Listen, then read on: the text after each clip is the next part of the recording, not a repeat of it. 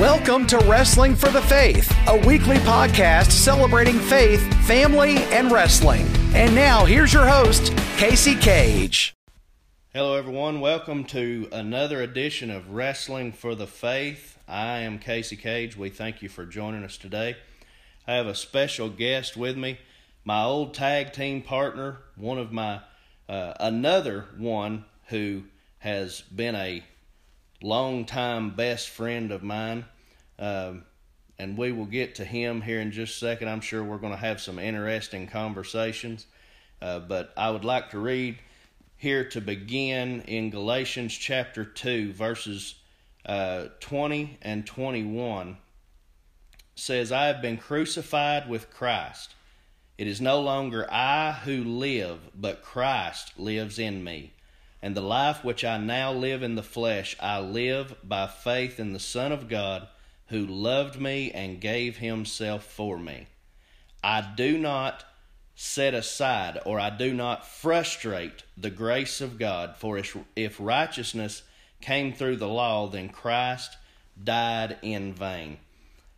It's very important for us to understand, if we are truly born again believers and followers of Jesus, and this is another element of the grace of God that a lot of people don't latch on to and don't talk about too much, but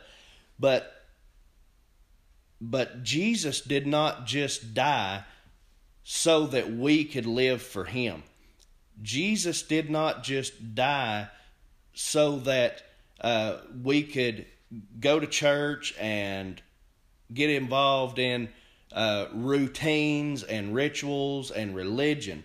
No, what Jesus did for us on the cross of Calvary made it possible for the Holy Spirit of God to come and live inside every born-again believer.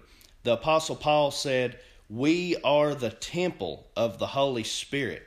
And so being crucified with Christ and having Christ through the person of the Holy Spirit live inside of us, he wants to walk with us, and he wants to live on a daily basis with us, teaching us, leading us, and guiding us, showing us right and wrong, showing us which direction to go. God did not just give us rules and routines to follow. He gave us the Holy Spirit to live in each and every true born-again believer, and he leads us and guides us. Jesus said he would lead us and guide us in all truth. And the power of the Holy Spirit and the leadership of the Holy Spirit should not ever be looked over, because it's the work of the Holy Spirit that is performing the work in us while we're here on earth. And it is the power of the Holy Spirit that cleans us up from the inside out.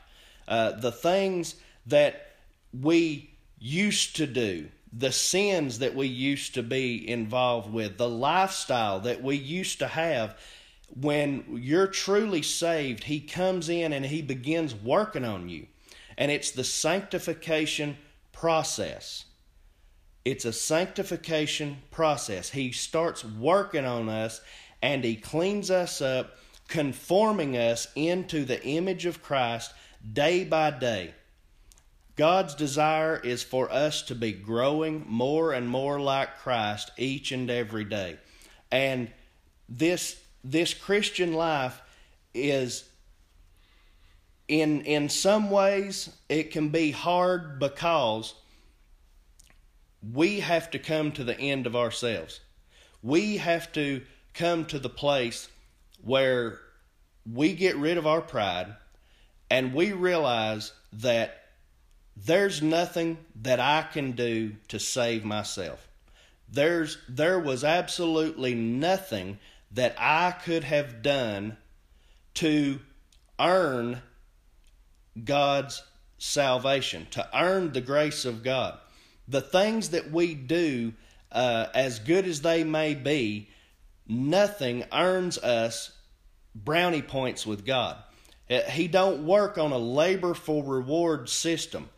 And there's so many out there who think, well, if I do this, then God will be happy with me, and He will in return do this for me. Or if I do this, God will do this. That's not the way it works. Faith in Jesus Christ, the Son of God, coming to this earth, living a perfect life, and dying on the cross of Calvary, being buried, resurrected, and ascending, and someday soon to return. Faith in that, His finished work, that is what gives us the Holy Spirit to live inside of us, and that is the anchor for our faith. That is what our faith must be anchored in. Not our good works, not our routines and our rituals and all of the things that we do. On the other hand, for anyone to say, well, if you've been saved, then you can live however you want to and you're all good, that is not biblical either. See, the thing about the Holy Spirit living in us is He is changing us. There is no such thing as salvation without transformation. If you repeated a prayer or you cried out to Jesus, yet you did not have the desire to change, then you were not truly saved. And a lot of people don't like talking about that. But that is the truth, and the Word of God bears this out. None of us are perfect. None of us will know it all. None of us will be perfect until we are face to face with Jesus and we are in our glorified body.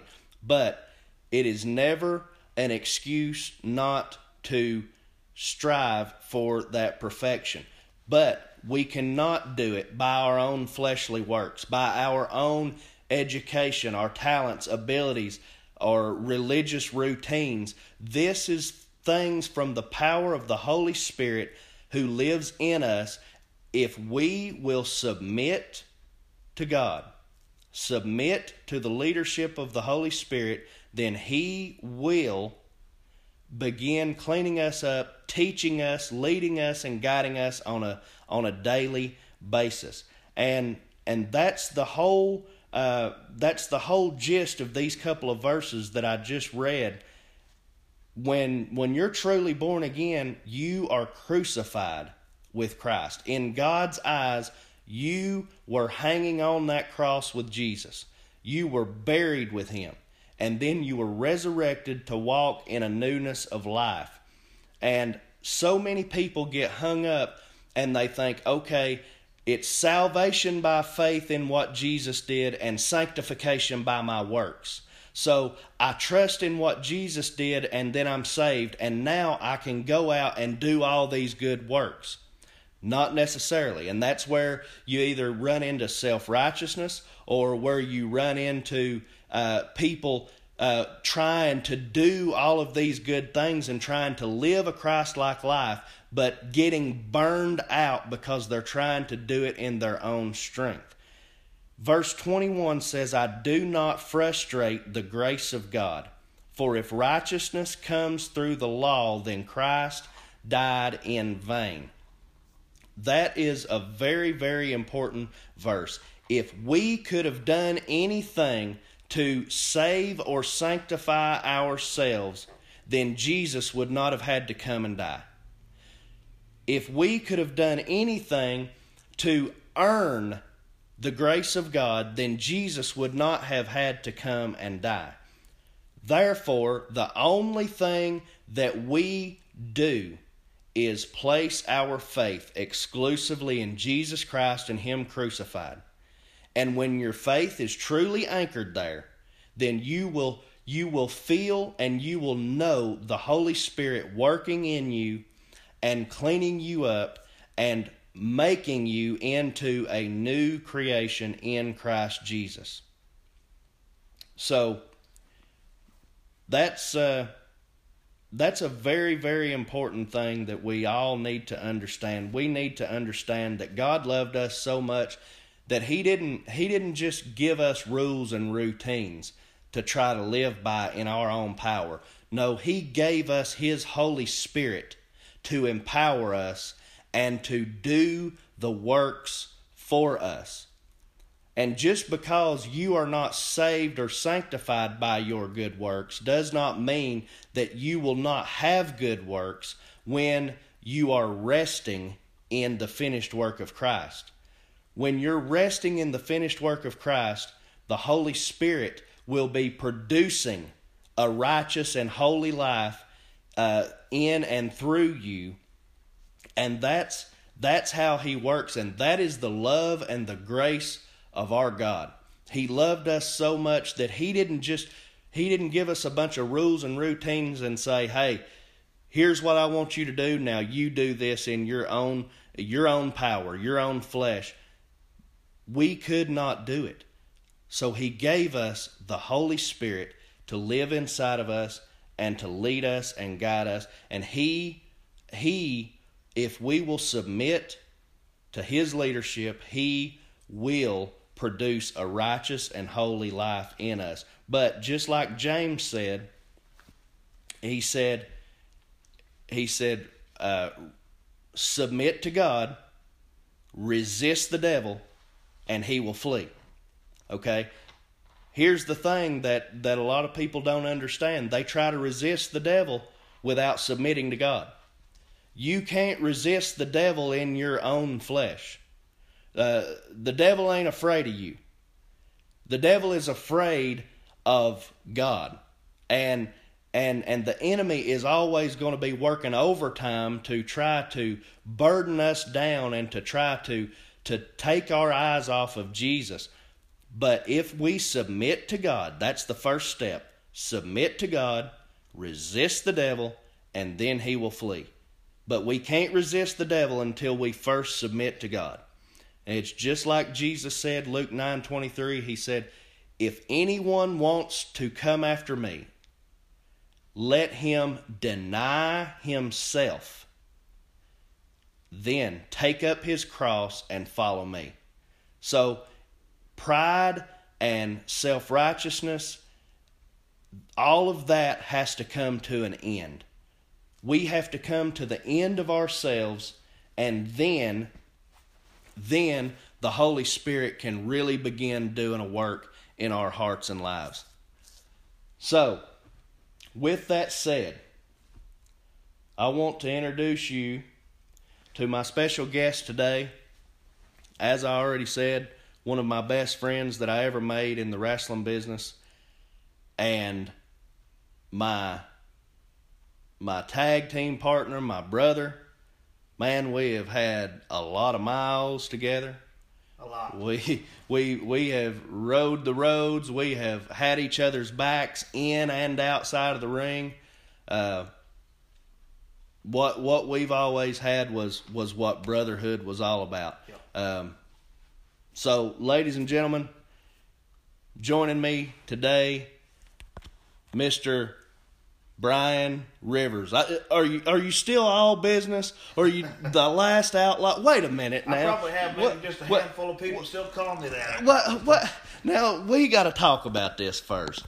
Now, how in the world, if I have never officially retired, how are you going to go and call yourself the last outlaw? I'm the real outlaw. Well, I'll tell you, there's a story behind the real outlaw and how that came to be, not just my criminal past.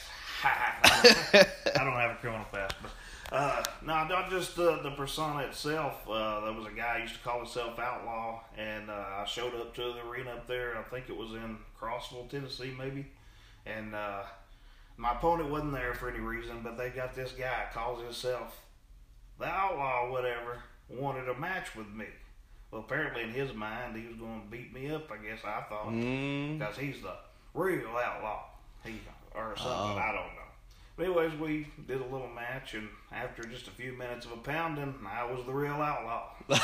Okay, so Okay, so this is in recent years, like after we stopped tagging. This might have been maybe 2015, 14, 15, somewhere around in there. I was still wearing black overalls at that time, so I was still tagging with Hoss here and there. Okay, so that was after our American Outlaws days, and then when you and Hothy went into. Yeah. Well, I teamed with so many outlaws.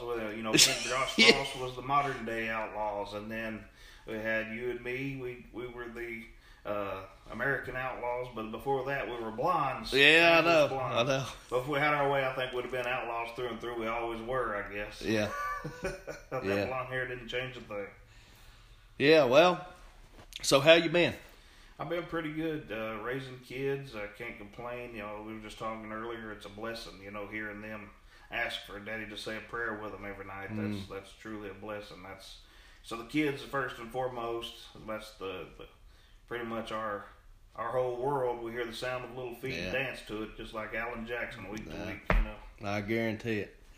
It is amazing. We were talking before we started recording. It's amazing how things can change and how your perspective can change and how the things that used to be the most important, they don't seem to have any standing anymore. No.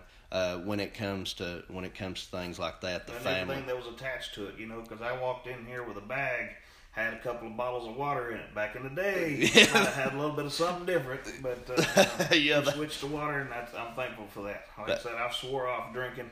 The last time I ever drank, drinking's not any good. There's nothing positive ever comes out of it. You might end up being an unexpected dad. You might get in a car wreck. Just don't do it. You're going to fights. Yes. Hugging the toilet. I already had a bad temper when I was younger, and I prayed about it for years, and then add alcohol to the mix, and that just makes it even shorter. So there's a lot of busted ceilings. Stuff gets damaged. I remember I was thinking on the way over here about that time we was all trying to get to a restroom. And let me go ahead and say this. Let me go ahead and pull a little bit of Waylon Jennings here. We won't talk about the habits, just the wrestling and the man. Yeah. But I remember that time we walked in and I had to go. You and JP had beat me to the urinal. And I seen that boy's feet, and he was we're at a restaurant, had a bathroom, that's what it was, gas station and a restaurant there.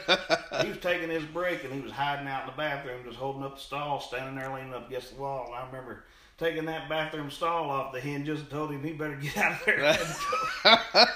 But I'm more nicer now. I probably said a little bit more back then. Yeah. That was one of the funny things. I remember, of course, we were influenced in different ways, and I probably wouldn't. Well, if it's in the middle of the night and it's dark and there ain't nobody around and I gotta go, then I'm pulling over on the side of the road and running in the woods. But used to. That's exactly what we would do. We'd be driving down the road. If one of us had to go, we'd say, "Hey, pull over. We need to inspect that sign." We'd pull over, and you see 3 or 4 of us jump out and running into the woods. Oh. Well, I guess I better go ahead and tell the audience now. We have rickrolled you guys. I have requested that for the next hour and a half, you're going to hear Casey Cage and Brian Rivers karaoke just like old times. You want to start out? Yeah. Let's see what we got. Yeah. Oh man, we did. We had some good times. And that was one of the things that we always liked to do. We tried to find karaoke in the towns that we were in. I still sing a little bit here and there. Got a friend of mine right now over at Sail Creek, longtime friend. I think you may have met him once in the past. He's getting him a porch built so we can set our karaoke stand up. Yeah. Karaoke singing in there. Every once in a while, but no bars though. Yeah, I got hit on by too many ugly women. I had to stay out of the bars. Yeah, and ugly men too. That's no lie. And ugly, whatever else there was. Poor Dogs, brother getting hit on up there by I won't say what he called him, but Steven Tyler lookalike, but just a lot more. I don't know. Lord. All right, so we're going to get into here in a little bit. We're going to get into our time everything. But I think it's interesting to dig into a little bit of the beginning, and then just see where we go. But I know a lot about your beginning, but a lot of the people who listen may not. So let's go ahead and start at the very beginning. Where what got you interested and what got you started? Well, I'll tell you, I was interested from the get-go, from the very first time I ever hit a television set. I was probably 3 years old with my family, week after week, watching old tapes, pay-per-views. I remember Dusty and Flair was in the cage. I would have been 3 years old 3 days before you, by the way. Yep, you sure were. Yep. You always beating me to that punch. But, I would always be glued. And every home movie they had of me from 85, well, so I was born in 85, so probably 87 was that the one home movie. So I would have been turning 3 that year, so I was probably 2. Mm-hmm. But they had WWF on at the time, and I don't remember who was in the ring, but I was glued at that television set, and I went and asked my uncle. I said, Uncle David, can I borrow your hat? He said I took his hat, and they showed me on the home movie. I watched a guy do a stomp. Well, I threw his hat on the floor. Luckily, he was watching me, and he caught me, but I picked that leg up, and I was fixing to stomp his hat. Don't you stomp my hat. He went over and grabbed it. But, yeah, I mean, ever since I was a kid, I was fascinated by that and trucks. I know my papa was a truck driver. My uncles drove trucks, so they were always around. So wrestling and truck driving had always been just always went together, yeah. And singing, my family, they had different things they were all interested in. We had truck drivers, singers, dancers, and wrestlers. I'm actually a second-generation wrestler. An uncle of mine wrestled and trained under J.D. Kyle, Captain Hook, as a lot of people knew him as, and he wore you out with that thing. He busted my uncle's teeth out, and after my uncle almost got his back broke, he gave it up, but he did train. He was there, had matches, and so I guess I'm second generation. I might have lasted a little longer, but you never got into the dancing part, right? Yeah, I did a little line dancing as a kid. I didn't get into it when I got older, but I was more into the singing part. But wrestling, it really stood out to me, and ever since I could remember, I had every magazine, I had every tape hand me down. My uncle would get them from a guy he worked with. Hey, I got some more tapes, and he'd probably bring me 10 at a time, so there ain't no telling how long that accumulated at. Yeah. And every pay-per-view, sometimes old WCW from 91, Saturday Night, Main Event, all those good shows that just drew me in. And, because anything, if I would have probably grown up watching today's wrestling, I don't know if I'd have been so involved. I don't think I'd have been a fan. What I fell in love with, the nostalgia and the genres, like, not so much the cartoon characters, but the actual, even the bad guys. I was a fan of the heels back then. Ric Flair, I would be the one cheering Ric Flair. Mom and them all disgusted because he cheated somebody else. Yeah. They're telling me to hush because they're tired of hearing it. Yeah. But, those were fun days. All those tapes, I wish I still had them. And I noticed that you'd said on another podcast about VCRs with Woody, I can't find a VCR player anymore, and I have tapes that I can't even watch. I know. So I guess they're just memories now. Surely there's surely somebody will have a VCR. If any of the listeners out there have a VCR and you feel sorry for us old wrestlers that want to watch old tapes and remember the days when we first started and before that, all the days that we grew up on, and back when wrestling was wrestling, if you feel sorry for us and you want to donate a VCR to the cause, then shoot me a message and we'll give you an address to get that thing sent in. Yeah, that would be great, because I know somebody said something about converting everything over to disc or finding somebody that does that, but I've got too many tapes for all that. Yeah, that'd be a lot of money, wouldn't it? Just get us a VCR. So when did you start training? Started training actually in 2001 and at Eastridge, Tennessee, and it would actually started probably sooner if I guess who it came to be later on. I didn't know who Paulie was, but a friend of mine I went to high school with, his dad managed Terry Gordy when he was a Fighting Irishman. And he mentioned about going and checking out some wrestling. We were all wrestling fans. So I was like, okay, let's go check it out. Well, now, neither one of us had thought anything about training, didn't even know how to get into it. We drove to Paulie's building, and he was shut down. He had belts for sale and stuff like that on the sign. So we were like, well, we don't know anywhere else.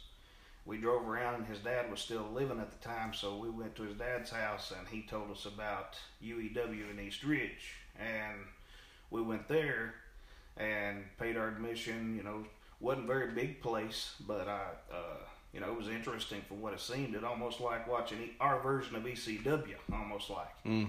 And somebody had brought up, hey, you guys are pretty good guys, big guys, you want to train? I said, who trains here? And I guess Rawhead Rex was training there. And I went to train under him when I very first started. So I guess that was in 2001. And the two twin brothers, their interests drew different. One wanted to go to military school, and the other, at the time I didn't drive, so I was right. They were my rides. And, okay. I was like, okay, you guys gonna stick with it, from the beginning. And the other one, he didn't tell them about a medical issue. He had a little scar they found. Asked him about it. And if you've got any kind of heart problems, stay away from the wrestling ring. Those bumps will take a toll on you. So, here I was without a ride, and they thought I ducked out on them at the time. And I actually didn't live very far from where I learned NECW gamblers in Saudi Daisy in Tennessee. With him, Pez Wadley, Rick Mullins, guys like that. And I went up there one day, and I was like, I was training somewhere else. I want to finish training. And, you're here close to the house. And I think I trained all through 2002 and had my first match August 31st, 2002. And that was under you said Gambler. Rick Mullins, Pistol Pez was there quite a bit. And then they'd bring guys in to work with us sometimes early in the day. We got to, learn from, a lot of those guys. I know with Pez, Pez ran BWA down in Georgia. I didn't get to work for him until Rocky King had took over later on because Pez passed, but I never did get on those. Gambler was trying to get me on those, and something didn't happen. Ducks didn't line up in a row at the time. But, but yeah, and with Pez, if you didn't do something right, he wasn't nice by any means. You're training, you're there for a reason. Right. You're there to be thick-skinned or thin-skinned, pretty much. You don't know what you're doing. Do it again. You might have thought you did something extremely well. He's gonna break that ego right out the gate. Well, and that's do it again. Yeah, that's a good thing though. Having that old school, but and it seems to be a common theme, and maybe it's just because I'm a stickler for it. But talking about training these last couple of podcasts with Woody and then with Johnny and now with you, it's these older guys. Now I ain't going to speak for all of them, but. But most of these older guys, they wasn't buttholes just because they wanted to be buttholes.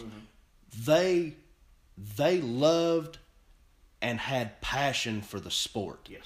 And so they wanted to make sure that if you're coming in and my name is going to be riding on you everywhere you go, you're going to be going to this town and that town, this promotion, that promotion, and saying, "Oh, I was trained by the Gambler, I was trained by Pistol Pez, or I was trained by Casey Cage or Brian Rivers or whoever." Yeah. It's a thing of, if I'm going to put my name on somebody, they better know how to work. They better know their stuff. Right. Yeah. So anyway, go ahead. So. Yep, and I did that. I think they ran until probably early part of 2003. And then I was working for Gene Johnson everywhere I got, and I think you and I had met at Angus, what was the name? I can't remember the name of his company that he ran now after all these years, but I just know we were at Angus. I know, yeah, I do remember that. Now, was that when he was in East Ridge or Trenton? This was Dunlap. Dunlap, yes. Okay. You and Matt Jordan. Okay. There were, was before the Prodigal Sons, I believe. Y'all had the matching blue pajama pants on. Yeah. Yeah. Well, I guess we would have been called the prodigal sons at that time. I'm not sure. There were some times that we had a name, sometimes we didn't. I don't know. But yeah. So okay. So Dunlap, I remember.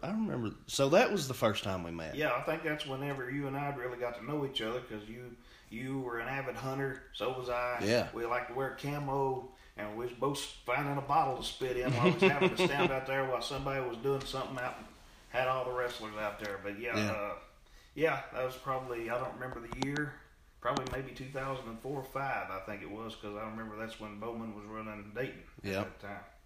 So, and we all came to be there with the CWF. Some of the best years, most fun years I've ever had. Times. Yeah. And things you look forward to. But that was before the curse actually happened. Yeah, so you said you worked. How long did Gambler keep that promotion going? I think until 2003. Okay. It was very short-lived after that. He had a lot of issues with the guy that owned the building. There was no heat and air there. It was hard to keep the place cooled. Fans would burn up, and the only time I ever remember it being fully max capacity is when they brought Buff Bagwell to Saudi Daisy. And I think, that was probably one of the best, like I said, draws that they had at that time. And that was right after the WCW thing had stopped off. Yeah.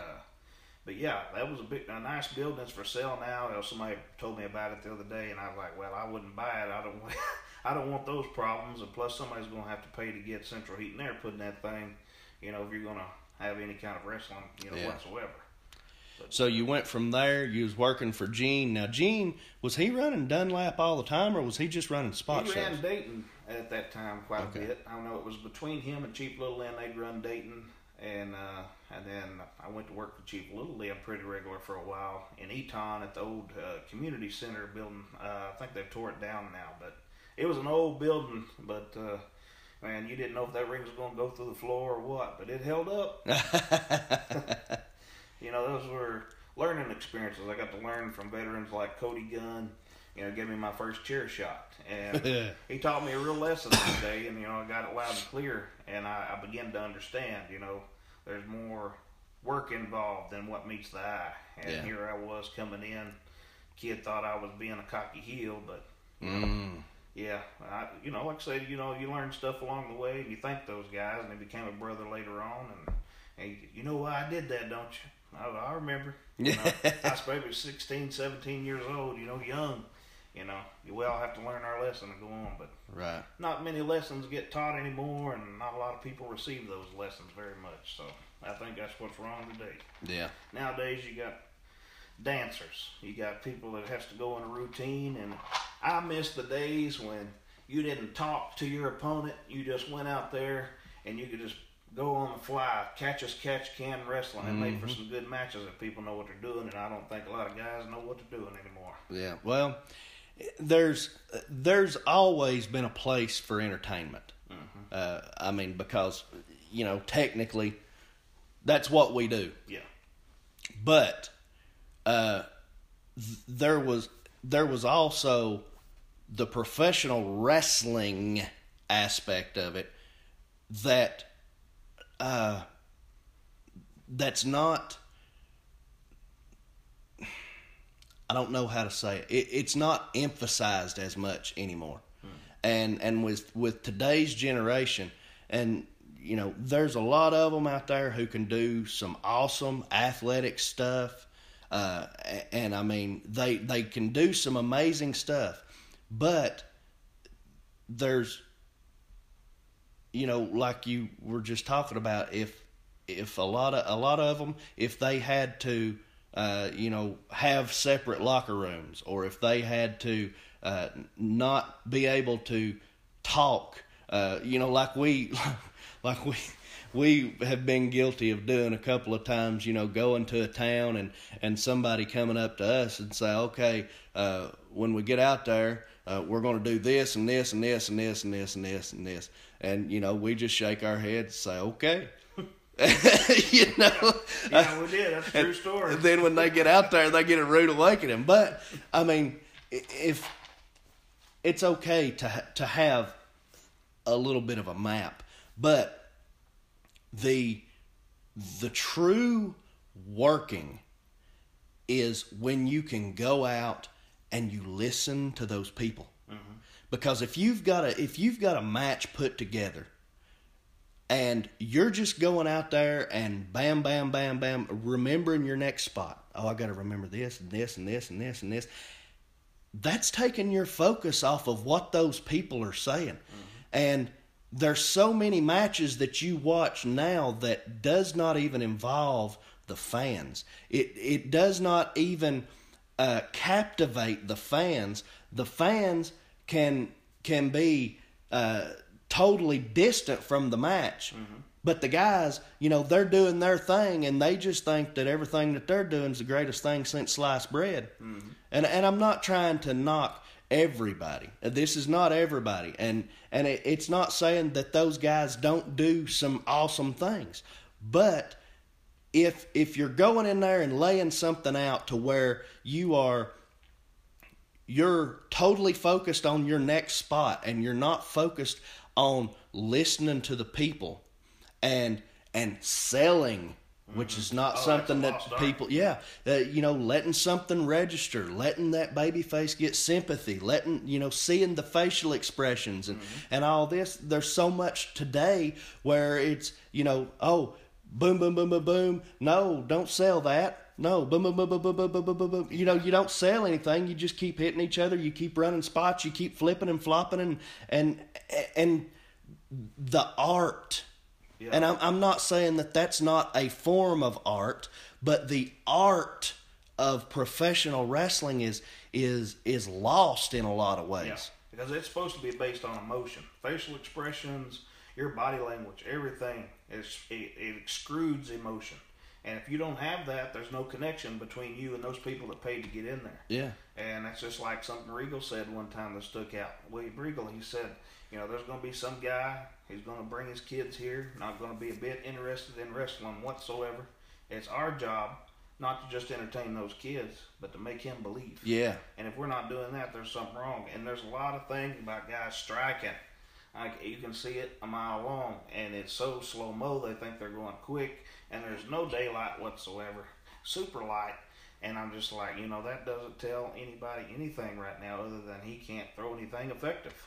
Yeah. And I see that too often than not. Guys with, the look that they're looking for out there to hire you, but if you don't have a little bit of the package, they'll train you, but if you don't have something that catches their eye, they might just look over you. There's too many people out there nowadays. There's very few companies. And I'm sure here in a little bit we'll get to some of our time with WWE, but you mentioned Regal, and while I've got this on my mind, I remember one of the things that he taught us that I had never thought about, and it, thinking back at that moment, we'd been in for several years. Mm-hmm. But when he said this, it clicked. You see so many guys, they will shoot somebody off the ropes and then they'll drop down. Mm-hmm. You had control. Wow. Yeah, and that's exactly, that reminded me of what he said. It goes along with what Tom Pritchard said to me a long time ago. Because when I was raw and green, just a few years in, if you get too comfortable with wrestling somewhere, you become what you're wrestling. If there's nobody in that locker room that's on a Nashville level, I'll compare it to, because it was a whole different world when you took me to Nashville for the first time, and I saw how everything was, and we'll get into that with all the spots, short, stiff, and spotty Nashville TV days. Yeah, we'll get into that, but it's interesting, how things have, like we said, evolved and things change so much, and wrestling has done that. I mean, it would make a lot of people roll over in the grave, stuff that happens now. Now, if you can do the spot, and you can go out there and have a good match, and you slow it down and show emotion, bravo. Yeah. But 9 times out of 10, people succumb to exhaustion before they get that emotion out that they're wanting to put out there. And it's easy to see. And, I remember several times during our time tagging together, we would work with these guys, and they were used to doing, calling every single thing. There were several different occasions that I can remember of people. They come to us, and there were still some respectful ones. Us being the vets in a lot of occasions, there were respectful ones. Hey guys, what would you like to do? Or do you have anything special? Or and if we would say something like walk and talk, I remember a few different times that there was guys said, well, I've never actually done that. But we would go out and we would work and have a match.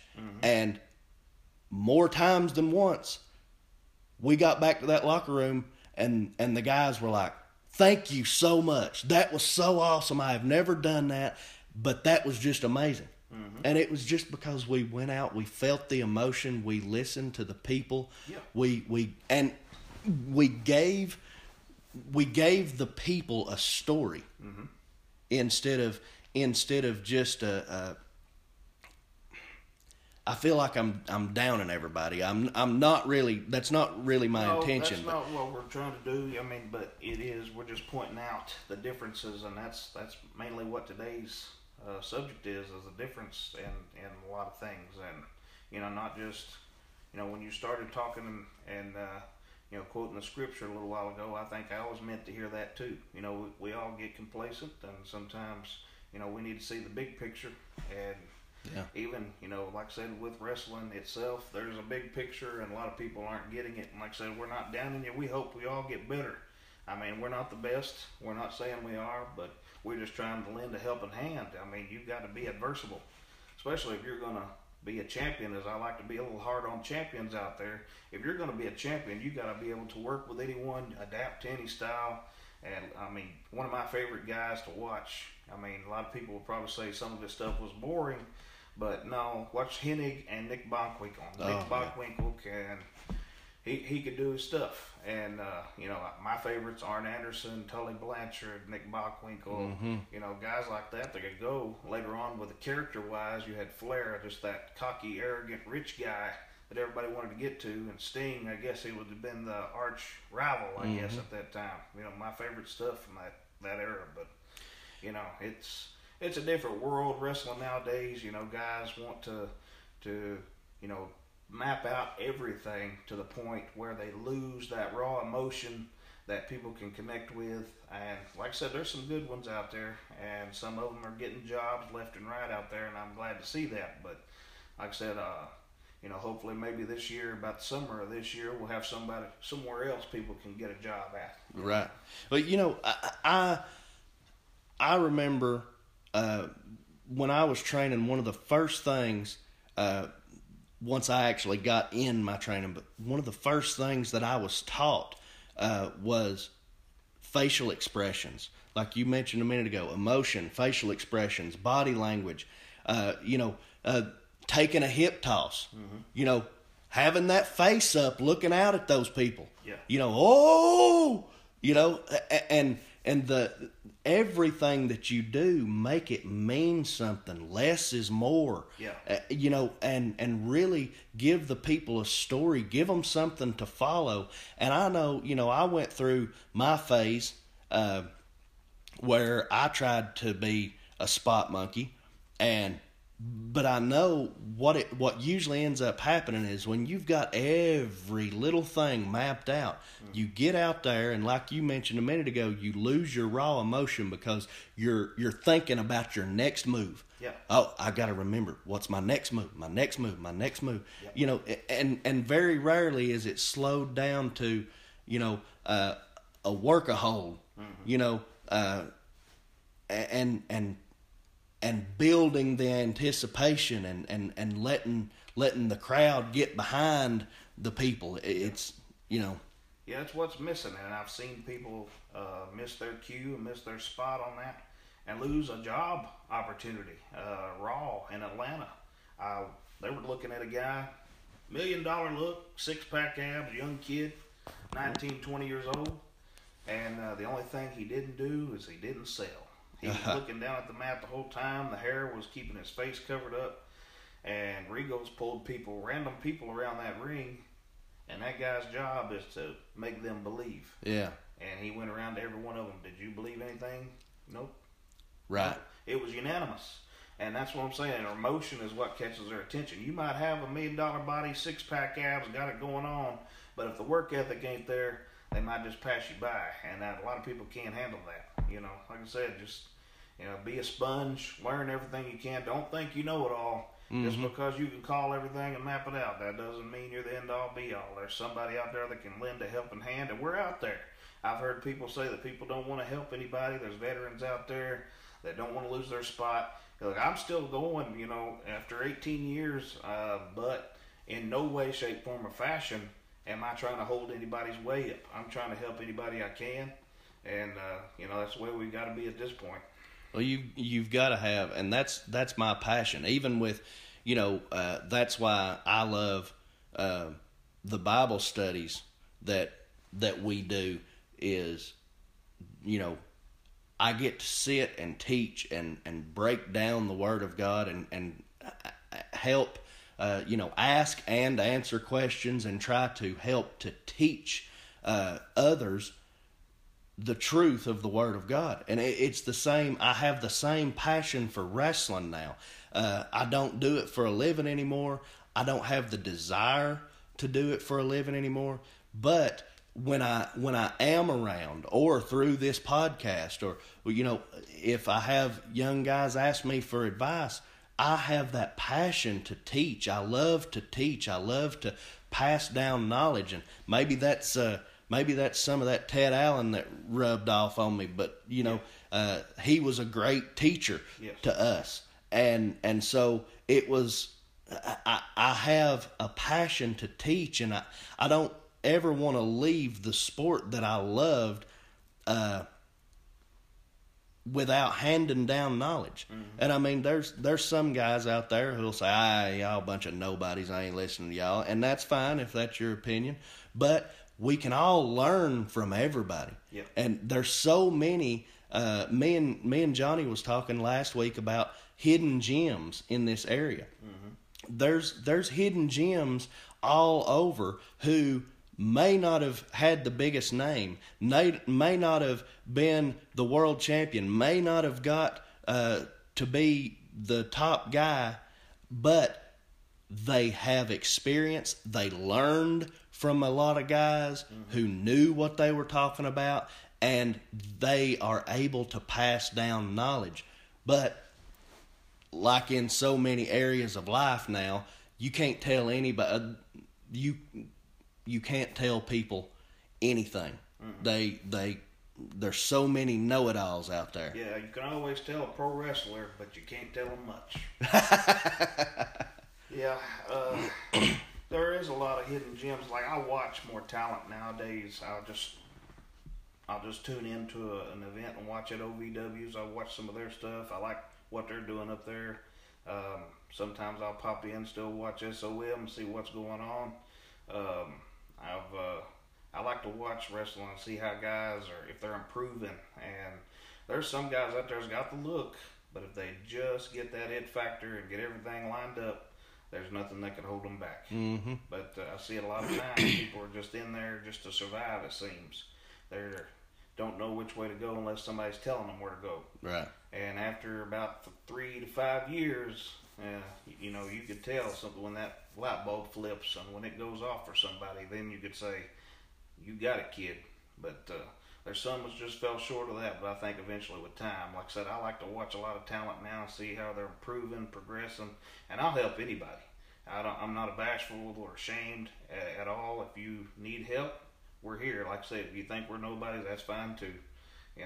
I am a nobody, but I'm a nobody who has been taught by some great people who know what they're talking about, and there's knowledge to be handed down. There's so many people out there who you can learn from, and being always, and this goes not just for wrestling, but every area of life. If you remain teachable, you can always grow. Yep.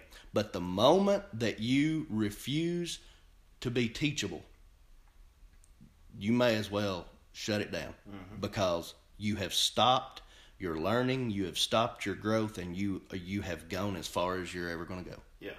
I had a guy come up to me. He'd been in it probably just about as long as me, and I don't know if we'd ever conversed. I don't know how long he thought I'd been in, but I had to do this match a certain type of way. They wanted it for the TV program, and he came over giving me advice or something, and I just went, oh, okay, all right, thank you.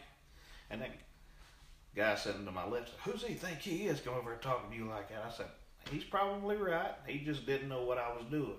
And I didn't bother to sit there and try to correct him, because that just makes for other unwanted conversation. Yeah. Makes it a little longer. But, like I said, that reminded me of Ted. Remember the very first time I was going to work for Ted, that you brought me down to Tuscaloosa. And that was good. That was a good time. Trying to correct somebody. He thought he heard something different. He called something he wanted you and I to do, and it was the only time that NWA Tennessee title was ever dropped in a different state. It's finally on Wikipedia, I noticed. They actually added your second reign on there. Oh, really? Yeah. Well, how about that? But yeah, we had this stuff all laid out like, coincidentally what you and I wanted to do, because at one time we dabbled in that. And we weren't just talking down to anybody, because we've experienced it. We've tried to get in there and call all that kind of stuff. And if you could do it with emotion, great. But at one time, we tried it, and, most of the time, we had to make it work, because we were on that TV mentality. Everything was time limited out, and you better get what you're getting in quick and get out of there. And but yeah, we came up with something, and we were going to do a 2-day event for Ted, and he came up to us, just said something completely different from what we thought. And he had so many voices going on. That locker room was pretty small, and everybody's talking. And I was like, well, that's better than what Casey and I came up with. And I don't think he heard that part.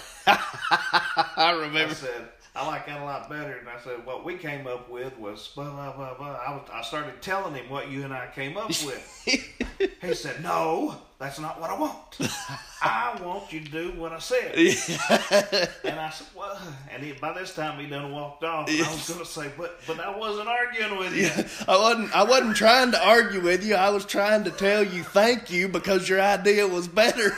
I had to explain that later, but that was fun times. I wouldn't trade that for nothing. Oh man, I loved him. We had a lot of good times. Made good money that weekend. Yeah, it was good money, good road trip, a lot of fun, man. We won't mention the promoter's name. I remember he helped us out with a booking one time, and we drove all the way down, deep down in Alabama, and the guy's pay didn't add up to what Ted might have said he was going to give us. And I remember that guy locking himself in, not in one room, but two, because we were like, this door is locked. I can't get to his office. I said, we're going to have to kick this one down too. We didn't kick down any doors, but I remember Ted, he called and said, I'm sorry about that. That's the way he is. That man would draw 400 people on a bad night and claim he was broke, didn't make anything. Yeah. There's a lot of carnies out there.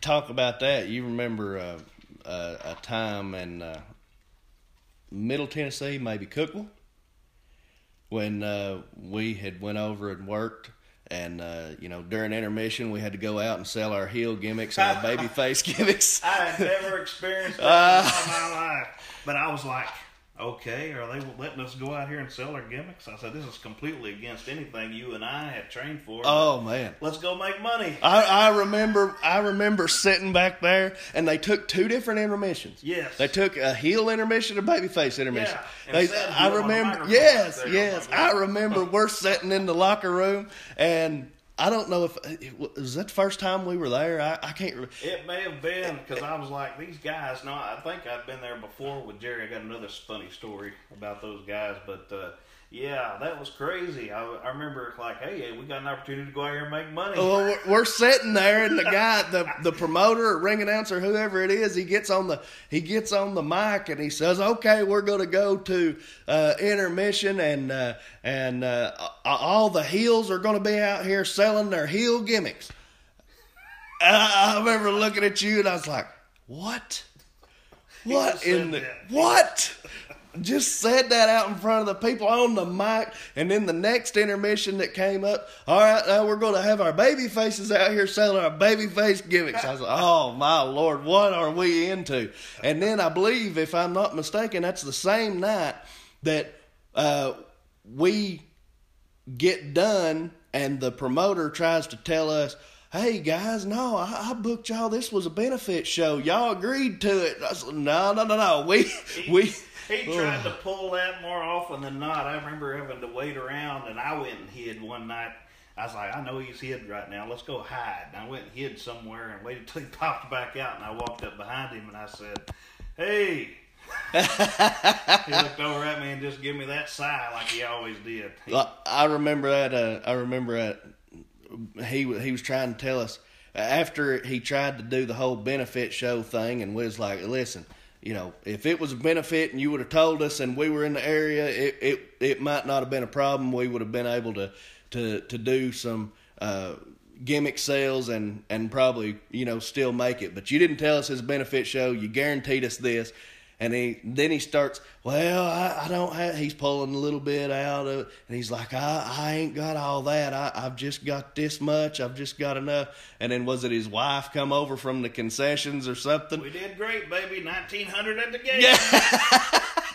And he said, and that wallet opened up a little bit wider, and he pulled all that money he said he didn't have right out of that wallet. Oh, man. So, watch for shady promoters, too. And that was also the promotion for the first time I remember. If anybody's going to bleed tonight, here's blood packets. And I said, first of all, we don't use those. I said, you have people here that use those? Well, we got guys use them all the time. And I was like, where are we at? What? This is a Twilight Zone. What is it? We didn't stay around very long, but I remember that one night that stood out the most was when they were tied in with the AWA at the time, and all that was just a jip to make money. They sent some $500 world champion that they had at the time down, and he didn't. Everything didn't work out the way they planned, so they didn't keep that AWA very long. They were smart enough to get out of that. But it was the night. Every match was inside a steel cage. Oh, I remember this one. Triple threat. Yeah. I had the title, and it was against JT Hot, I believe his name was, and you, and we did a match, and that guy got busted open. No blood packets involved. No. Folks. He bled like a stuck pig all over that. And it was a vinyl canvas. Yes. Japanese slick mat. Yeah. So you're already slipping and sliding if a little bit of water got on that. Now you got to add about a gallon of blood. He had to lose at least a gallon of blood. There's no way. Oh, it was everywhere. It got in our hair. It got in our clothes. And I remember we had so much hatred from the crowd that night that we had to be escorted to the showers without being stabbed. Yeah, that was some good times. That was some good stuff. Yep, right there. I remember at the time you were NWA Tennessee champ and I had the AWA Tennessee title, and we had it there at the hotel there, just setting up. Had people coming by, hey, look at what we got. Well, you couldn't tell us nothing back then at that time. Yeah. We were the what is it old Barney Fife says? We were the cats. The cats meow. That's what we were. But and if you try to tell us different, you can nip it in the bud. Oh. So, we were doing a lot of traveling together during that time, and that's even before we started tagging. Mm-hmm. When we first, and we had good matches. NWA Top Rope, we worked together up there against each other. We had those matches for that promotion. You just mentioned with that bloodbath, man. I'd forgot about that thing until you started talking. That was I got one more story about that guy before we move on, because he wanted somebody to come in at one time when they were hot and heavy in AWA. He said, I want to bring in somebody to wrestle you, our champion. And I said, well, what do you got in mind about bringing somebody in? And I said, anywhere? He said, yeah. I said, you going to cover it? He said, yeah. I said, there's a guy named Titan out in Texas, big 7-foot guy. I said, I was just talking to him not too long ago about coming up. He said he charged about $300. That's trans and everything else. He just got this real shocked look on his face. I know they couldn't see what I did. But he got this real shocked look on his face, turned white as a sheet, and looked like he was about to fall over. He said, "Well, you're the champ, like I was going to pay you." We didn't have that conversation anymore. I was like, I know this guy. He's the promoter that went and ran and hid from us and would always claim it was a benefit. He was a nice guy, but he had a gambling problem. And when you got somebody that's running shows, that was his. Yeah. That was the way he was getting his income coming in. But it was good times. But yeah, bloodbath. Yeah, that's probably the highlight of that whole thing, just sticking out. Yeah, yeah, it was, man. I'm telling you. We traveled. We started traveling together quite a bit during that time. We kind of hit it off from the very beginning and just became, road buddies. Yeah, two old country boys, because we both had different accents back then, and whenever they were molding us and shaping us, we had to change the way we talked, the way we walked, everything, the whole 9 yards. So I've probably got less country in my slang nowadays. So let's talk about EWP for a little bit. We end up in Morristown. We've got okay, who's our normal cars back then? Our normal carloads back then was Chris Silvers, JP Magnum, you and me. And then every once in a while, I think somebody else would sit in. I don't know, but they weren't very. That was our main core right there. But and we had our driver. Yeah, and we would make those shots. We started going up Morristown, and we had Jay West managing us, and we were both singles, and so we're both working singles, but then. I don't know why they did it, but I'm glad they did do it. Mm-hmm. They started doing they had us in a tag match one night, and they just said, well, both of these guys managed by Jay West, and tonight they're going to be tagging against so-and-so, and blah, blah, blah. Yeah.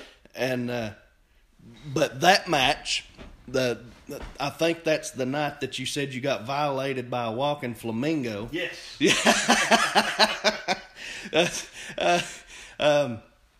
That match right there was when I think that was the first time we'd ever tagged. It may have been. I remember them preluding up to it, and I think the picture I was talking about earlier, me with the shorter hair, I think that might have been actually before. So I think we had tagged then, okay. And then this was our second time tagging, but it was a one-off again. We didn't think there was anything on the gym because we didn't know what they were doing. But that's when you first dyed the hair blonde, and that light bulb had went off. Well, I guess we need to kind of back up and tell a little bit of the story on that, because that's going to lead into our whole next phase here. So. Yeah. It was somewhere toward the end of 2009. We'd went up for a Dutch Mantell seminar. What was it, 2009 or early 2010? I want to say probably, I don't know, it might have been 9, I think, at the time, because that's when we first met Josephus there. Yeah, and keep his family in your thoughts and prayers. He just passed away, and I didn't get to be around Josephus much, but he was.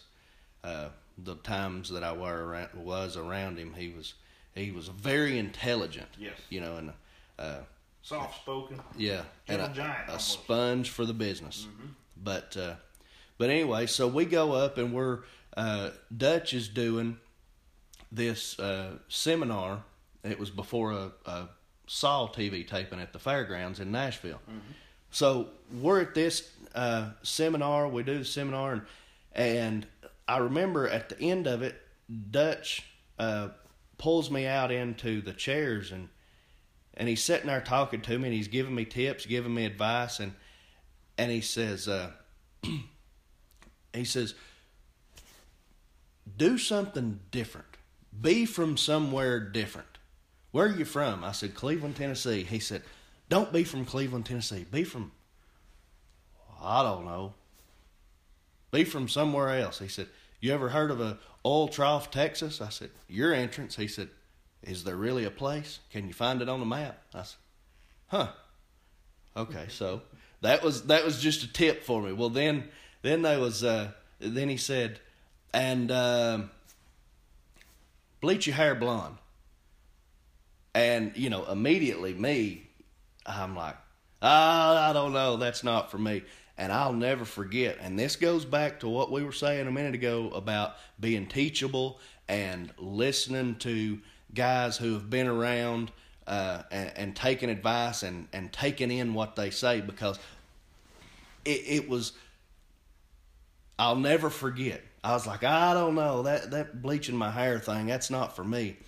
And Dutch looked at me and he said, fine, I ain't never been nowhere, don't take my advice. And I mean, it clicked with me, it hit me, and I was like, you know what? I came here to a seminar to get knowledge from one of the great veterans. I need to be listening to what he says. So anyway, so I end up going home, and I had probably within a couple of days bleaching my hair blonde. Of course, my hair, is jet black, so it was orange the first time.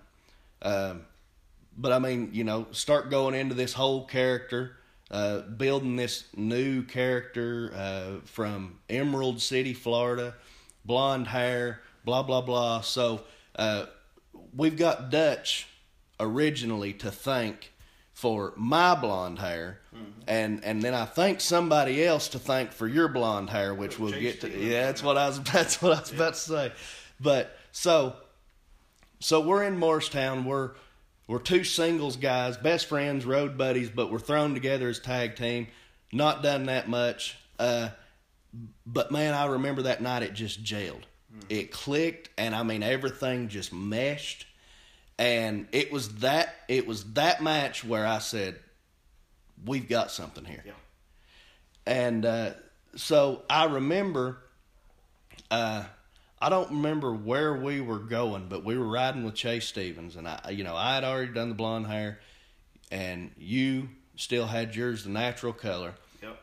And I remember we're talking about. Do you remember the exact conversation? I believe he was talking about, becoming that character.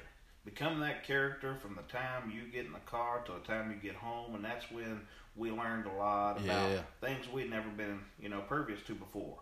So now we're knowing about what these guys are doing, how they're doing it, and why. And I think we were on that subject, and he just said, Brian, there's too many Randy Ortons out there, which I had the hair cut short, always had. Whether I'm in the ring or out of the ring, you saw me with short hair. Yeah. And I didn't ever think about growing it out. Every time I would, it'd be too thick. And, coincidentally now it's growing out, and the beard is too. We'll see how it goes, But, at the time, I couldn't really grow facial hair that well when I was younger. I had too much Native American blood in me from both sides, and it takes a while to grow this thing out. And, so I really didn't have that going for me, the facial hair, to really help out. I just could grow the little sideburns and little connectors. That's about it. And then, I think when he said that, he said there's too many Randy Ortons out there. You got to have a look that stands out. You got everything else going. You just got to get that. And I got thinking about it. I was like, okay, I need to try something different, because I've always done the same thing, and it's got me in the same place. Yeah. I need to do something different. That's when I first started letting it grow out, I think. And I think from that time, our days there, when I let it started growing out, and then up in times into our Nashville stage, I think it had grown out enough where I could start dyeing it. And I had it different colors, but yeah, and I've never talked too much about it. Now, privately talking to people and giving advice, I have, but publicly, I've not talked too much about it. But when we were on the road with Chase, we started learning a lot about character development, living the gimmick, being something special, looking the part, and and that whole thing, you know. So it's kind of like, okay, guys, you can work. Now you got to find something that sets you apart. You got to find something that makes you different, that makes you stand out. And, you know, that's there at Dutch, and then in the times of traveling with Chase, that's where, you know, I give the most credit of a lot of that character development, because I had become a pretty decent wrestler, but there was something missing from the package. Yeah. And I think it was during our time in Nashville and staying with Chase and riding with Chase and picking his brain and getting his knowledge, much like we did with Ted, you know, that a lot of that character development was built, and we started learning to put the total package together. Yep. You know. So you bleach your hair blonde, and then we go, and we're at this time working for Burt in Nashville. Yeah, I think we had went and did, I think, a match for Keith Hart when he was running in Nyota. And that building, they still have the old gun holes from the Civil War standing right beside it, I think. But I think that I remember this. I first dyed it, I think, at that point, and then it just kept growing and growing. And then I remember we didn't even come up with a name. I think we were just going out there as Casey Cage and Brown Rivers. Every time, you know, Burt would say, "You're going to be facing so-and-so," and he would describe me to the guy and say he's just a southern bad butt. So pretty much I had to, I guess, fit that part, and then he just called us the Fabulous Blondes one night. Yeah. We're like, Fabulous Blondes? We've already been Fabulous Blondes. I guess we're the Fabulous Blondes Part 2. Yeah. But, you know, that was another thing, and we've got to give credit where credit's due. You know, yeah. Burt, once he saw that package and started calling us the Fabulous Blondes, you know, man, we were traveling around and working for him all over the place, and he was really helping us get out there, and he was really pushing us to the moon, you know, putting us in contact with other promoters, and you know, so. Well, we were chasing that neon rainbow and living the honky-tonk dream, yeah. as we called it back then, and I think if we would have just strayed away and kept our mind on the prize, there's nothing we couldn't have accomplished back then. Right.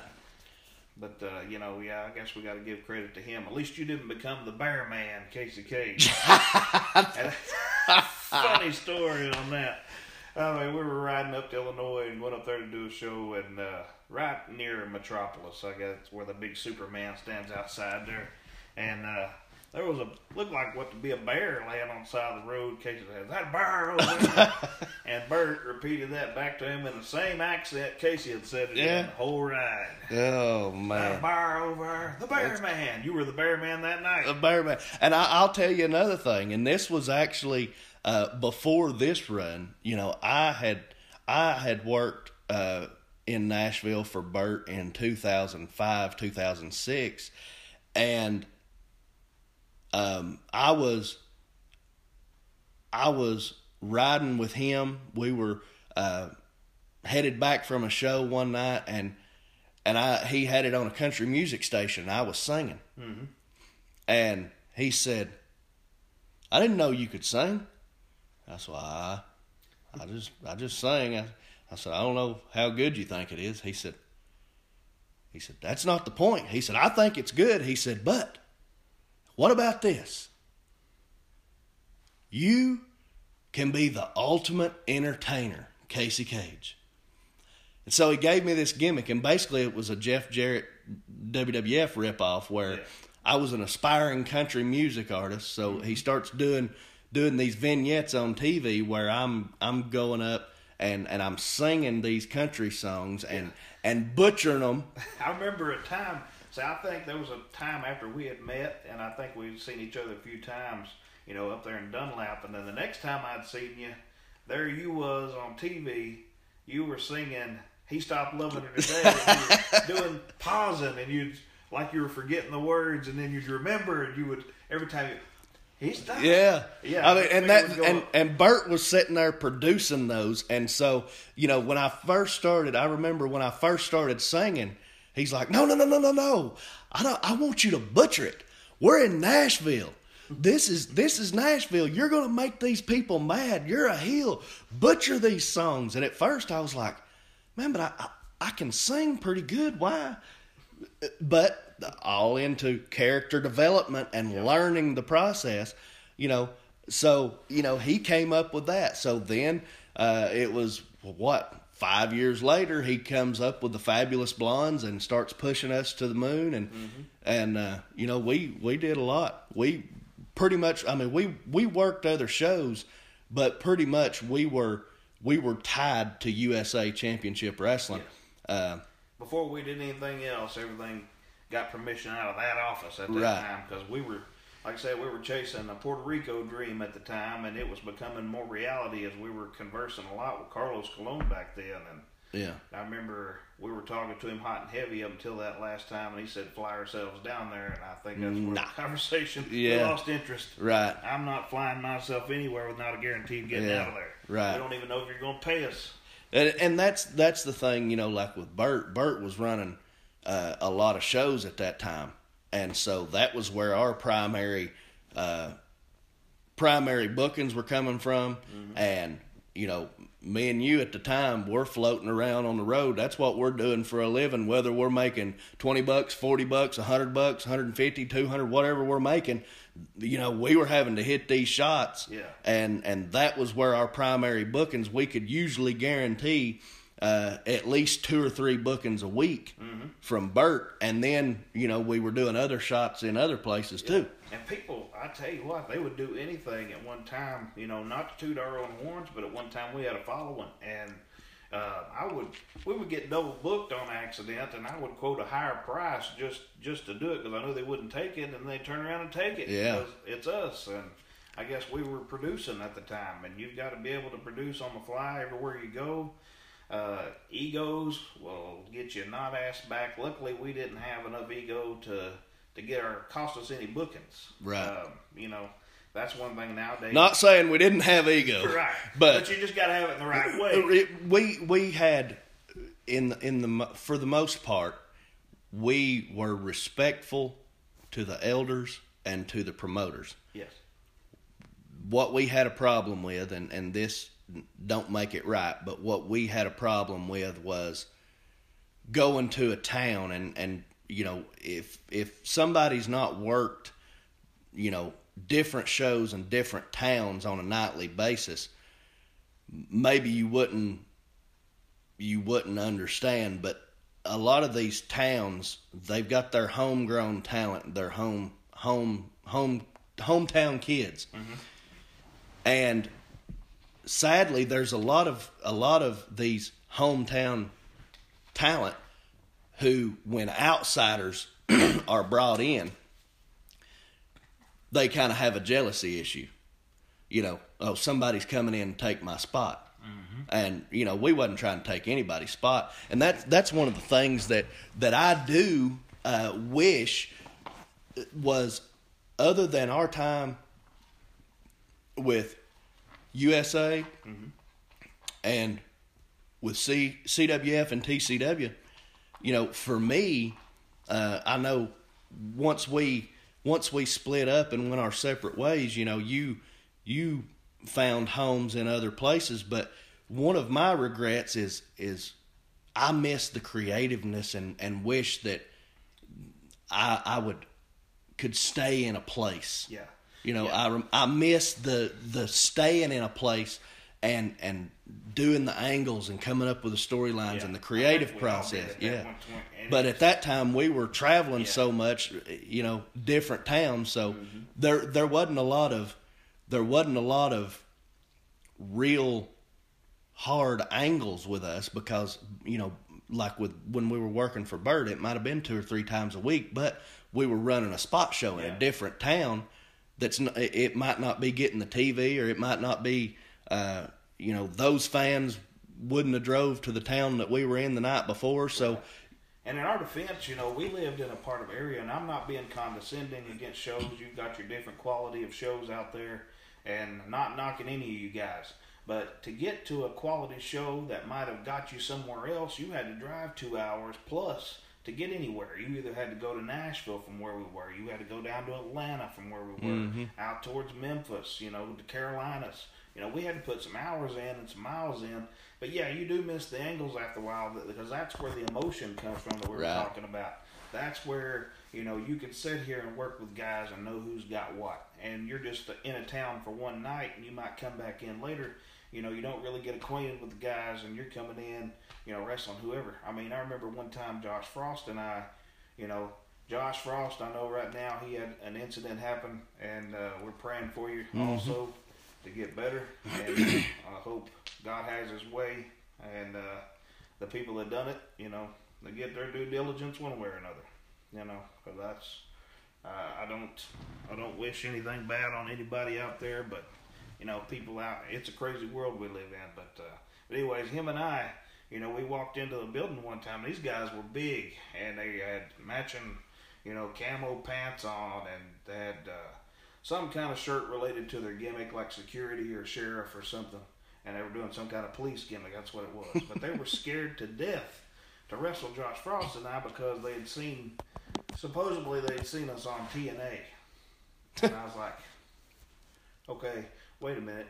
I know Wrestle Birmingham, I know they're partnering up with TNA, but I don't think they put any material out there. And he was quite convinced he'd seen Frost on TNA, so they didn't want to work us. They just, we don't know. So we had to wrestle each other, I remember that night. And, I remember that's the night the rope broke. I remember that was, supposedly I was told it was on a Botchamania where Frost was on the second rope, and the rope breaks and he just does a face plant. But it showed us slipping and sliding all over the ring, because it was that Japanese slick mat and it was already wet. So I hated those things. If it's out there, I hadn't seen it, but I'd like to catch that. If anybody has, let me know. So we're working for Bert. We're doing, and during this time we start coming down, and we're tagging for Woody, DSCW too. Now you had been his heavyweight champion previously, but us coming back as the tag team, and down there we had a pretty good angle with Johnny Rock and Chip Hazard. Yeah. We had some good matches with them. Yeah, you sent me the video the other day of that last one we had, and if people ever watched the last few minutes of that video, that could have been used as incriminating evidence against me at one time, because I beat up a referee. Yeah. But I didn't beat him up. I just kind of taught a lesson, because that was the third match that he had done stuff, and it was always something that caused me not to be able to do something, to go over, win, whatever. And, he was counting at my feet, and I remember I had my shoulder up there, and he's still counting, and he had his head down. So I was just like, yeah. He jumps up. Even Chip said, I think that was 2, sir. What's your call? 3. When he said 3, I saw red. But I did turn, like I told Woody outside. I turned a fist into a forearm. It just connected with his jaw extremely well, and you see his body jolt. And like I said, back in the day, I'd have probably been proud of something like that, but I'm just like, do I feel bad? Maybe not at the time. Well. Yeah. Well, and, getting to that, because that was a big thing for us. Somehow, some way, and I'm sure we instigated it, and we took pride in it. Let me put something to bed real quick, though, because I had a guy come up to me, which is a young kid we know his dad real well, and he said, I heard, he was scared to wrestle me one time, and he said, I heard that y'all beat people up that mess up in the ring, and that's not true. No. We didn't just beat somebody up just because they messed up in the ring. Right. 9 times out of 10, it was either a call by somebody else or a problem we had specifically, and they knew about it. We didn't just surprise, do whatever, try to hurt people. We wasn't about that. That is exactly right. And I'm glad you mentioned that, because I don't recall ever intentionally trying to hurt somebody. Now, giving receipts is one thing, but intentionally trying to hurt somebody in the ring just because they messed up, no. We want to go out there and put on the best match. We want to teach. We want to learn. We want we want to all grow together. So intentionally just trying to hurt somebody because they messed up, no, that was never the case. No. But, you know, we did get the reputation for roughing people up, and, you know, there was some promoters who were asking us to do that, and, you know, kind of having a hit list and this and that. And that at that time, that was something that we took a lot of pride in. Mm-hmm. Now, we were bored. We didn't have nothing else going on. So right, yeah.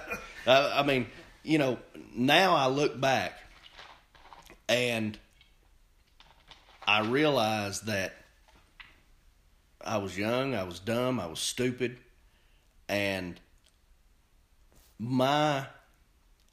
even though as far as protecting and holding my own and self-defense, you know, I can hold my own. Mm-hmm. But that's not a source of pride for me anymore. Yeah. You know, it used to be a source of pride. It used to be, you know, when we would go into these towns and, you know, we would have the cocky people come up to us and say, "I'm a shooter."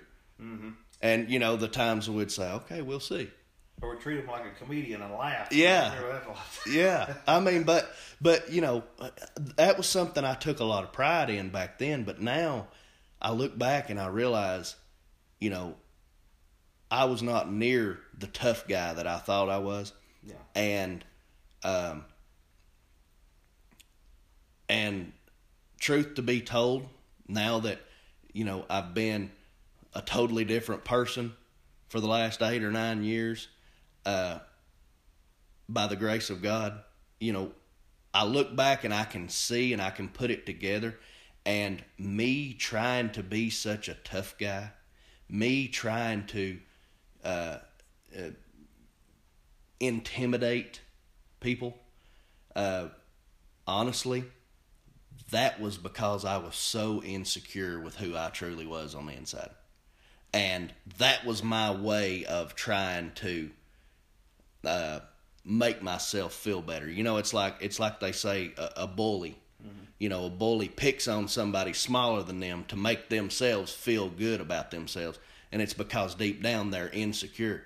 And in a lot of ways, that was my problem. You know, but no, that's not a source of pride anymore. But it was for a long time. Well, we were all about pride and respect at one time. If people came up being disrespectful, they automatically went to the top of the list. And yeah. It got handled quickly and abruptly and without consequence. We didn't care if we were invited back to that town or not. We just did what we wanted to do. And there was really, that's not the way to be. We were probably, like Woody called us one time, two of his picks. I can't talk. 2 of his picks to make it out of the area at the time. Yeah. And it was just our setbacks are probably what held us back a lot. Yeah. Yeah, and I'm sure. So, you know, we're working for Bert, we're working for Woody, we're hot and heavy, we're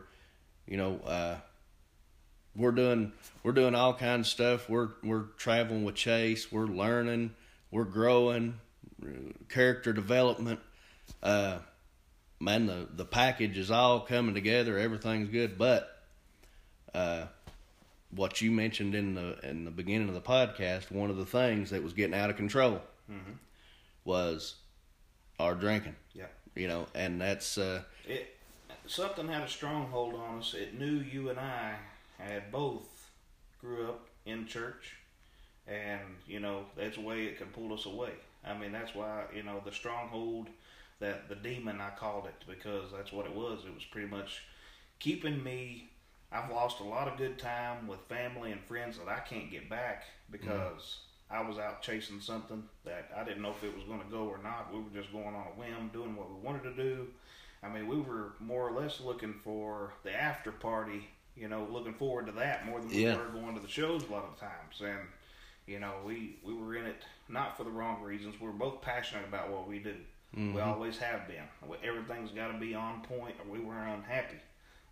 But the thing is, whenever pride and all those other parts of the deadlies that come in and influence you, they knew exactly where to get you. And until I did my testimony in church back in 2013, I think it was, I felt like a stronghold was on me, and it was still there until then. And it, like I said, by the grace of God, that's not came back. I mean, I'm still working on a lot of things. God's working with me daily. I'm having a lot of talks with Him. Like I said, it's a blessing, and it sometimes it can be what you and Woody talked about, the conviction. Whenever you get stressed out, anxiety, and a lot of people deal with that out in the world, and people deal with it in different ways. Some people have had a lot of incidences happen in their life that they deal with. A lot of people wouldn't understand because they might have a different personality or haven't experienced such, and it's easy for some people to judge off of that. And I tell people all the time, I was like, well, you live a different life. You don't see things how they have. They might have seen something different. We just got to help them any way we can. I mean, but trying to, talk down and be condescending, that doesn't get anything done. Well, everybody deals with everything. Stress and anxiety is the number one problem I see, and talk to a lot of people, and they have. And it's probably been more these years than I've ever, encountered anybody talking about it much. It's happening more and more. Stress and anxiety. And it's easy to get stressed with nowadays world and how things are. And it's a scary thing for our children's future. I heard old men back in at church whenever I was a kid talking about, I fear for what our kids are going to have to deal with. Well, I was one of those kids. And it ain't just that. It's what our grandchildren are going through. What the world is coming to now. Agendas getting pushed on people. It's a scary world, and all we can do is turn to God because, I've got something else that's been on me. With everything going on in the world now, and what us Christians, people get the wrong view of Christians. They think we're out here acting holier than thou. That's not the truth. We're trying to better ourselves, and it's sometimes, in my case, growing up in church, I didn't ever get that feeling that everybody was talking about at the time. I heard people talking about having that Holy Spirit, and as a child growing up, you got things of the world hitting you at the time like they do. It's a lot worse now with electronics. Like children nowadays, they don't know anything else going on besides what their phone or their computer is telling them. And, they don't get outside in the world anymore. And I tell our kids all the time, no phones. We're walking through a parking lot, head up, pay attention to your surroundings. Yeah. And, back in our day, influences came. Like my weakness, the devil used girls for me when I was in church. Because I don't know why in the world parents would let girls wear this kind of stuff, but short mini skirts in church, my eyes would be on the mini skirt and not where my mind needed distractions. And, that happened a lot. And worldly distractions, peer pressure, influences, I've been a victim of every bit of it. And, there's been times where in my mind I wanted to do the right thing and go the right path, but here's that influence coming back in, and you're the only oddball not doing it, so you might as well do it, and I'd fall right back in place. And that's one thing, say nowadays, I don't do very much nowadays. I love the outdoors. I love to go hiking and stuff like that of that nature, but we can't lose sight of what's important, and nowadays are getting scary, and I know God is real. God has worked in my life, and it's a blessing. Like I said, He shows up every evening when I'm having a bad day, if I'm stressed, if I'm anxious and I'm just ready to explode. And my little girls, Daddy, what about our prayers? Yeah. And I'm right back down where I need to be, and I say, thank you, God. Yeah. That's all I can do. Yeah. He's always there, even in those times where we started getting out of control. And, he's never left us, and we've tried to run away from Him, but He never leaves us. He said, I'll never leave you and I'll never forsake you. And like I said, none of us are perfect, but when you're truly born again, you'll have that desire. It don't mean that you won't slip up, that you won't make mistakes. But if you ever come to the place of, oh, well, I'm saved, so I can do this or I can do that, then you're wrong motives, and that's not, the Apostle Paul said, don't use, he said, you are free in Christ. We have liberty, but don't use your liberty, don't use your freedom as an occasion to sin. A lot of people say, well, now I'm saved, I can do whatever I want to, and it's covered, it's under the blood. That's the wrong attitude. That's not that's not what the Bible talks about being a new creation. And so, in that, the Lord wants to forgive. He wants to lead you. He wants to guide you. And He's always waiting with open arms to accept you back. And all you have to do, like we was talking about at the beginning, submit to His will. And that is, I know women too, but especially for us men, that's always been the hardest thing, and I'm sure for every man, but for me personally, I can only speak for myself. That was the hardest issue. I'm man. I'm big, prideful, tough guy. My rules, my way or the highway. I'm my life. I'm doing things my way. And you got to come to the end of yourself, and you've got to come to the place where you realize there's nothing I can do to save or sanctify myself, and there's nothing that I can do to please God except for place my faith in who Jesus is and what He did. And then He will lead you. Yeah. It's not that hard. It's hard if you continue to try to stay around worldly influences. And I know you'll remember this. When I first got saved in 2012, there was like almost a year where I left the business. Mm-hmm. And I didn't hardly talk to anybody. I didn't take any bookings. During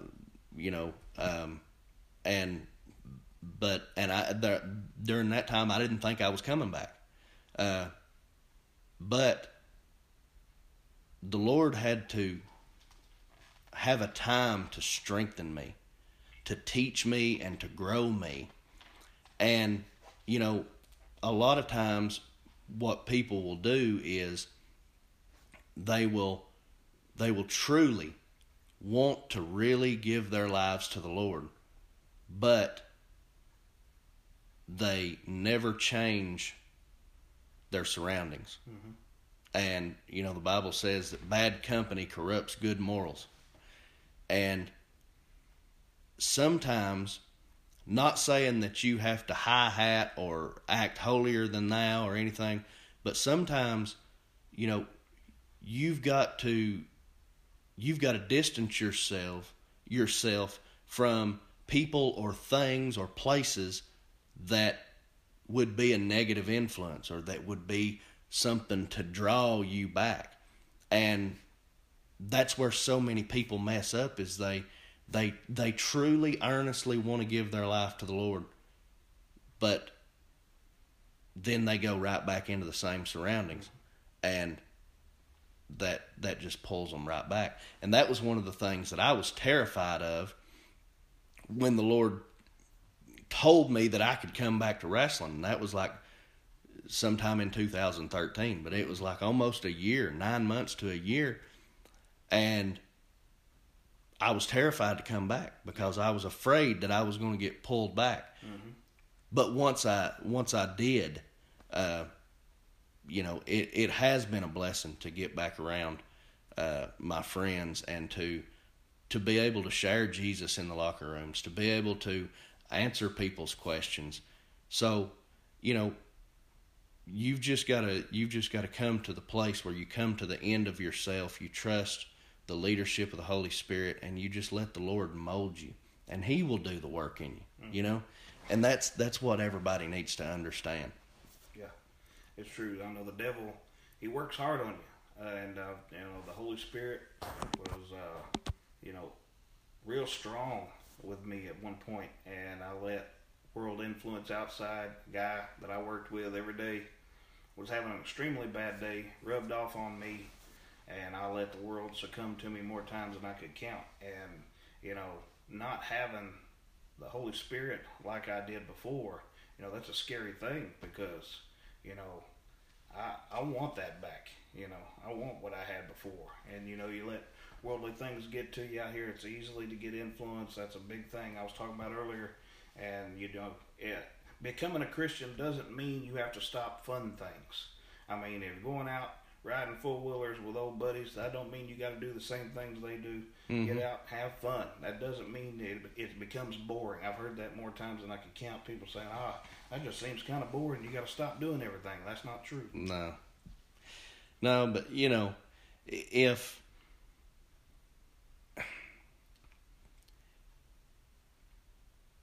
the Lord has a plan for each and every one of us, and like I told people with me during that period where I had taken some time off after I got saved, I would have people ask me about it, and I don't know what I'm doing as far as whether I'm coming back, taking bookings, but anybody that called with a booking, I was like, I can't right now. I was on fire for God. I had a desire to learn and grow, and I was terrified for a while that I would get back around that influence and be pulled back. And it is everywhere. And a lot of people don't understand that part. So we're not saying everybody in wrestling's a bunch of evil people, but it's influence, And it's not just wrestling. I mean, it can be, friends on people it's not even involved. It's a real test because you get around them old buddies, got them same tongues that they had before, and, it's easily sometimes to slip up if you're not careful and watch what you're doing, or get back into a mold that you don't necessarily want to get in, that you work so hard to get out of. Well, and two, you go back to our situation. We had such a reputation that we took so much pride in of being tough guys. Okay, when I come back old tender-hearted Casey Cage and a totally different critter than what I was before, there was a lot of people. I remember a lot of people like, oh, look, Casey's got this new gimmick. He's going to be some kind of evangelist or some kind of preacher. He's got this Christian gimmick, and everybody was waiting for me to fail. Everybody was waiting for it, for me to, for it to just vanish away. But, you're an influence. Like I said, you're a positive influence and have been on my life as a friend and brother for many years. And just watching you grow in Christ, that's an influence in itself. And I've told you more times, hey, I want what you got. Because, there was a sermon the other day that I heard somebody say something about that and reminded me. I've told my brother that many times because he's an influence. And that's what people looked up to you for all the other reasons, and seeing you around. You worked on a lot of people. I've heard people talk, completely different. Say, man, seeing him like that, that's an influence. And all I can say is I'm praying for you, because without prayer and without the Lord behind it, everything falls flat. Little as much when God is in it, as the song says. Yeah. Well, anybody can have what I have. The relationship with the Lord, it's all in coming to the end of yourself and just trusting Him. And like I said, that's a big thing that's hard for a lot of us, especially men, especially us who are prideful, especially us who, have had tough guy reputations or want to think that we're big tough guys. But I'll tell you this, something that made me realize I could never be as tough as Jesus was, And when I look at that, I'm like, I'm not so tough at all. No. Because that movie, any movie that's ever depicted that scene, is nothing compared to what he went through that day for all of us. And I know good and well I couldn't have done that. I mean, we would have succumbed a long time ago. But his will to push through, and God allowing that to happen. He gave his son for the world. And he's out there, folks. He's still out there for us. And all we got to do is reach out to him. Because without him, there's nothing. I mean, there's so much out there going on in the world now that, like I said, Christians are, like even the Bible talks about, Christians are getting ridiculed. And it's been happening in every country. And it's going to get worse. And us as Christians, we've got to tighten up, that's for sure, because without God, I don't know what's going to happen in this country. And one thing that scares me is our new leaders in power haven't mentioned God not once. And everything against him, it seems like that's what they're putting forth. Yeah, there's a lot of evil going on. But, that's what the Lord said would happen. These things in the last days. And it's just all, it's so funny to me. I'll look and I'll see, studies come out on the news or this article or that article, and they're like, this and this and this and this. And I'm like, yeah, if you would just pick up a Bible, you would know. And it's so funny to see that the more they try to disprove God, the more they prove God. But anyway. Well, Nostradamus, he was a prophet, and we don't know if he was sent by God or what. They don't tell you that. All they know is, we had the prophets that helped write the Bible, and then Nostradamus was, I don't know what century or whatever he lived in, but things, that he had talked about. 2 twins in the city of Newark would fall. Then New York Twin Towers fell. And then now he predicted Hitler, but it was Histler with an S at the time. And then he said a feeble man and a Jezebel are become rulers of a nation, and they will fail. And the eagle will fall. Eagle being the United States, It's kind of a scary thought, you don't know. I've never studied into any of that. But. Yeah, I don't put much iron into stuff, but you never know. It is coincidental on a lot of stuff. The guy wasn't wrong twice, so let's hope for our sake, we're out of here before that happens. Yeah. Well, got anything else that we want to cover before? There's nothing. I don't think 2 hours could ever cover enough stories that we've got. We'll probably have to do this again another time, and then that way continue on. But yeah, there's so much we've left off the table and so much to talk about and catch up on time. But like I said, no matter the time or distance, you've always been a good brother and influence, and I thank you. And I thank you for being the man you are in God today and influence to me. And I need those influences in life. I had a cousin, in time when we were younger, my uncle being a preacher and, reading our Bible every morning before we go to, or after we wake up, reading it before we go to bed. And that was probably the best feeling I ever had in the world. And it's not just about feeling, it's about the Holy Spirit working on me, exactly what that feeling was. I know a lot of people talk about feelings, but that's that Holy Spirit. You'll know it when you got it. Mm-hmm. Well, I appreciate that, and I never wanted to be somebody who just beat people over the head with a Bible. No. In 99.9% of cases, as far as locker rooms go, people would come up and ask me questions. And I was able to share Jesus with people. I was able to pray with people. Able to lead people to the Lord and everything, and so that's great. And that was always one thing for me, was there was a time in my life that I influenced so many people